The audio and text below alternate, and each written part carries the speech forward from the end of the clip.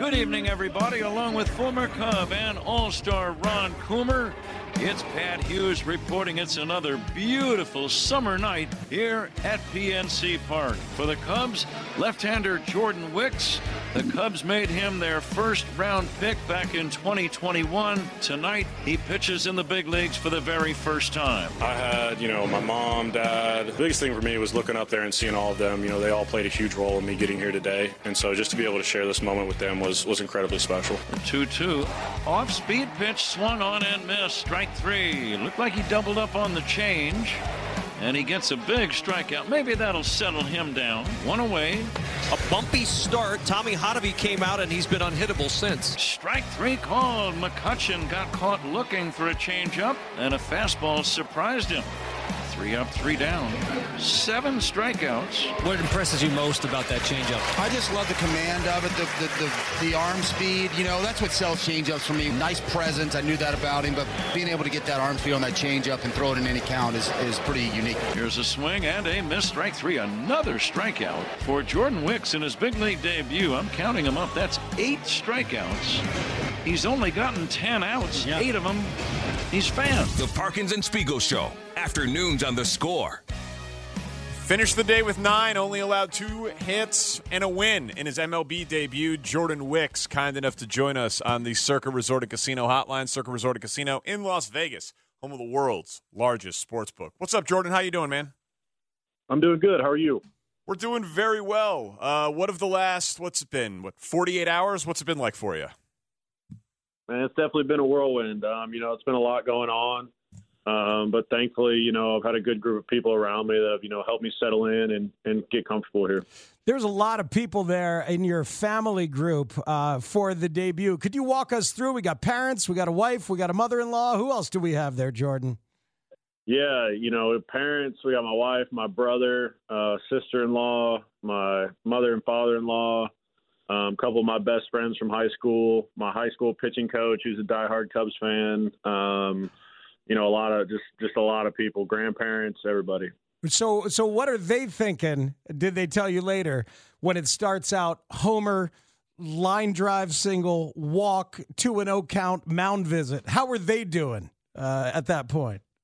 I'm sure they weren't doing very good, but I asked them to keep that to themselves. Just something I didn't really need to know. Who gets the game ball? Well, thankfully, I don't have to have one of those. I would probably just keep it at that point. But I got a box of a couple of them from throughout the game, so I'll be able to spread those out. Okay, so you haven't given them out yet. I haven't. He asked me if I wanted them in Pittsburgh, and I said no. You please hold on to those. I'd probably misplace them. And so he brought them back here so I could pick them up. One of the cool things about that mound visit moment, Jordan, is just how solid you looked. You did not look overwhelmed. Like, your body language was solid. There's some sweat. It's a warm night, but it's like, and then you recover. Like, have you always been somebody who's able to mentally keep it together even when things have the potential to be spiraling out of control? Yeah, I knew I wasn't in a terrible spot, and I knew up to that point we weren't making terrible pitches. We were just missing off edges, and even the homer to Cabrera, you basically just have to tip your cap to that because I threw it where we wanted it. He just made a really good swing, and so I knew we were in a good spot. I wasn't worried. I just knew we needed to be a little bit more on the plate as opposed to the corners, and just attack from there. We're talking to Jordan Wicks. Did it go? The results were kind of exceptional, better than maybe Cubs fans expected. Did it live up to your expectations? Yeah, I think I'll be honest with you.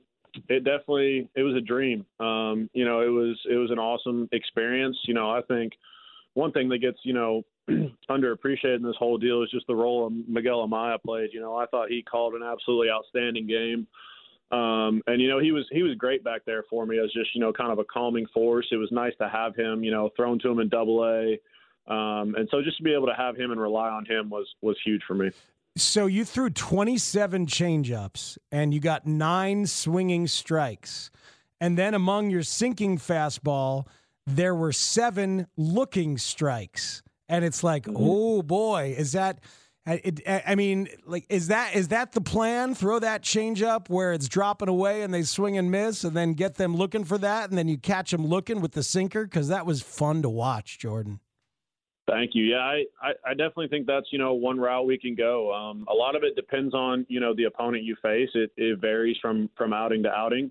And, that's some of the stuff we talk about before the games. But, that's definitely one thing we're able to do is, hopefully, stick to our best stuff and just kind of go from there. When they drafted you 2 years ago, the thought was that you could be a quick riser and get to the big leagues fast. Like, could you have pitched earlier, you think? Have you learned something in the last 2 years that makes it worth the wait? I think it's all in God's timing. His timing's always perfect. And I personally thought that, the organization did a great job of, making sure I was working on the things they wanted me to work on and, having all that in a good place before they made this decision. As we talk to Jordan Wicks here for just another minute or two, what's been, I saw you said you kind of marveled at Bellinger. Like, have you watched a game with Kyle Hendricks yet, just to like pick his brain? Like, what are you doing to be like, damn, man, I'm in the big leagues, like when you're not actually, with the ball in hand? Yeah, no, I was talking the next day when I came to the park. I said, I think I'm almost equally as excited to just sit in the dugout and be able to watch the game, and just be around all these guys. And, I definitely hung close to the starters and just kind of hung out and, listened to what they had to say and basically just tried to be a fly on the wall in that conversation, which was really awesome. They've all welcomed me with open arms, and, I just couldn't have appreciated that more. They doing anything, you carrying the boombox, you carrying the veterans' bags. Starbucks run today? Any sort of initiation? Hey, whatever it is, I'm sure something is coming. I'm not, naive to think that it's not, but I'm open for it. Whatever they need, I'll get it done. I love this fact that your brother-in-law is a pitcher, made his MLB debut last year, Evan Lee of the Nationals. So, like, have you guys been at Thanksgiving having pitching conversation as you pass the cranberry sauce? Well, it's a mixture of pitching conversation and smack talk between our fantasy teams. But other than that, yeah, that's basically what happens. It's nice to have him to lean on, somebody who's been there, somebody who's done it. And he FaceTimed me, after I got the call and just kind of walked me through. He's like, okay, this is what it's going to be like. He said, in the first inning, you're going to be a little amped up. You're going to be a little, might be missing a little bit. But he was like, once you get done with that first inning, he was like, it'll go back to normal. Like, it'll just kind of flip, and you'll be like, okay, I've been doing this all year, which is honestly pretty accurate. Who's your number one pick in fantasy this year? It's a good question. I know you got to go. I'm going Justin Jefferson. You can't steer me away from him. Yeah, no, high floor, high ceiling. Went number one in my draft last night. I had the second pick. I took McCaffrey. I feel okay about it. That's a good one. All right. Actually, Justin Jefferson's the wrong answer for this stream. Justin Fields, I believe, would be the correct answer for this area. That's smart. Welcome to town, sir. No K-State players up there right now, but looking forward to talking to you about kites and the Little Apple when I introduce myself in the clubhouse. All right, man? I'll talk soon.